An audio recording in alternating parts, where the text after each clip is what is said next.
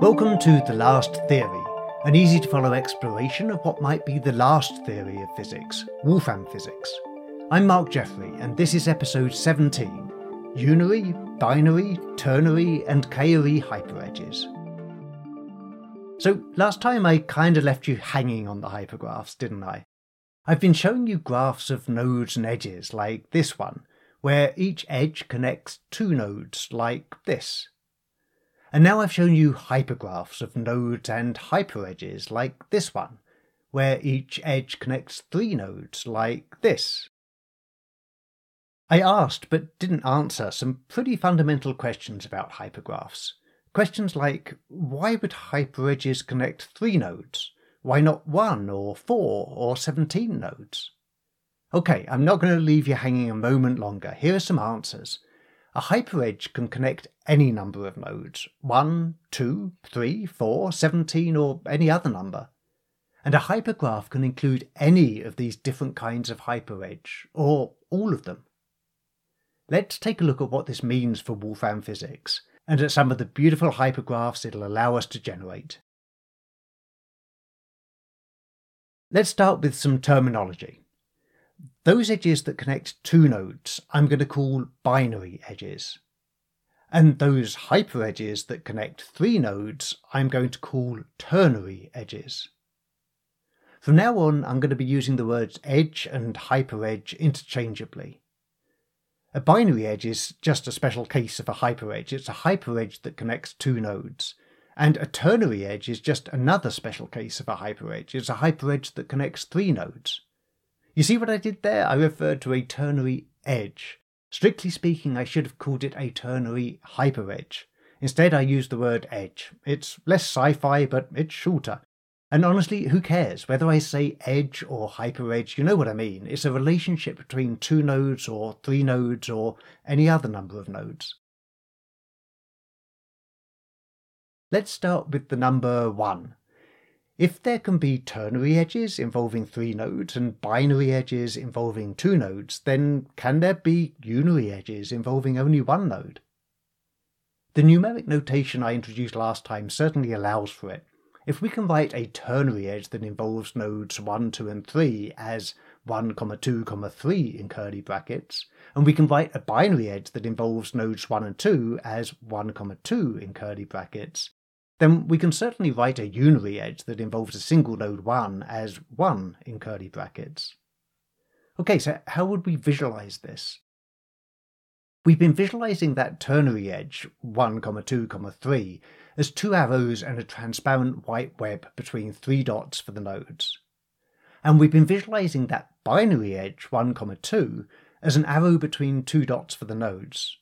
So how do we visualize the unary edge, 1? Well, it's entirely up to us.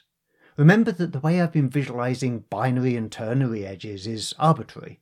I've chosen to use dots, arrows and webs, but I might equally have chosen to use crabs, snakes and bats.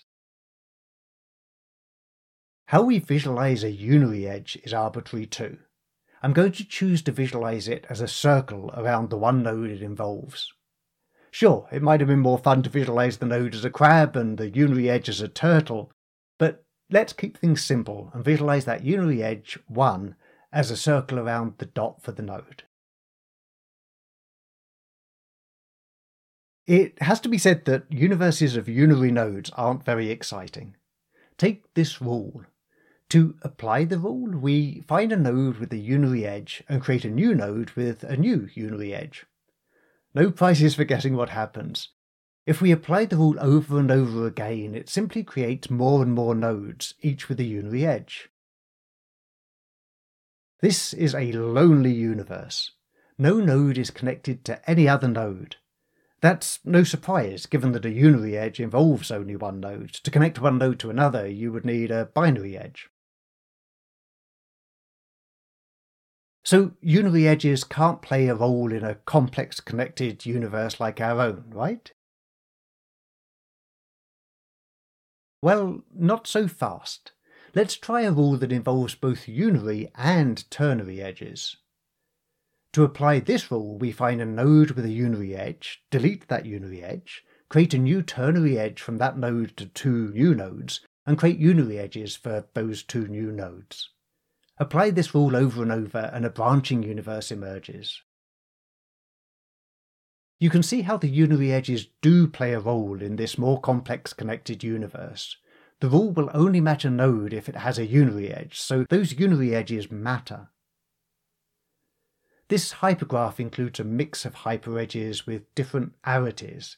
It includes both unary edges and ternary edges.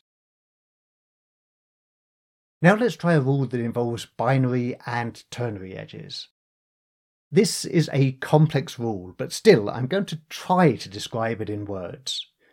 To apply the rule, we find a binary edge from one node, node 1, to another node, node 2, and a ternary edge from that second node, node 2, to two other nodes, nodes 3 and 4.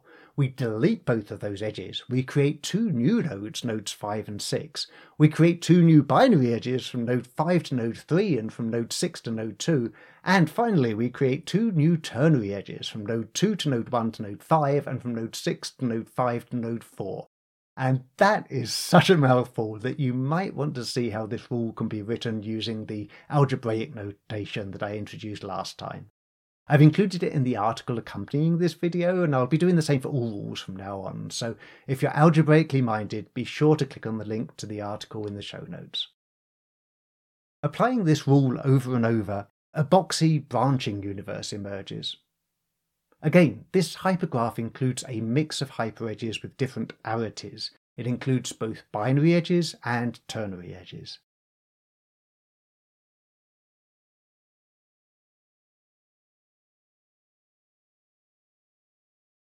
You can see where I'm going here. To repeat the answers I gave earlier, a hyperedge can connect any number of nodes, 1, 2, 3, 4, 17, or any other number.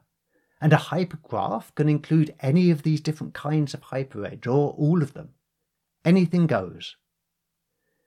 If an edge that involves one node is called a unary edge, an edge that involves two nodes is called a binary edge, and an edge that involves three nodes is called a ternary edge, what do you call an edge that involves an arbitrary number k nodes?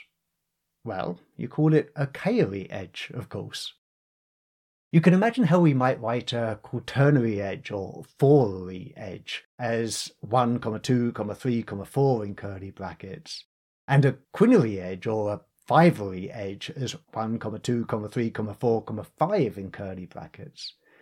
I'll leave it to your imagination as to what we might use beyond dots, circles, arrows and webs, or crabs, turtles, snakes and bats to visualize these higher arity edges. So now we've generalized Wolfram's hypergraphs to include hyperedges connecting any number of nodes.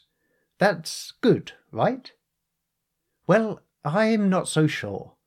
Back when we were simulating Wolfram Physics using graphs, we had our work cut out for us determining which rule or rules might be applied to the edges of those graphs to yield our universe. Back in that age of innocence, all those edges were binary edges. Now that we're simulating Wolfram Physics using hypergraphs, we really have our work cut out for us determining which rule or rules might be applied to the hyperedges of those hypergraphs to yield our universe. Now, those hyperedges might be unary, binary, ternary, or k-ary, where k might be any positive integer. It seems to me that the number of rules we need to explore to find the rule or rules we're looking for just got infinitely bigger. Thanks for listening to The Last Theory. Join me for fresh insights into Wolfram Physics every other week.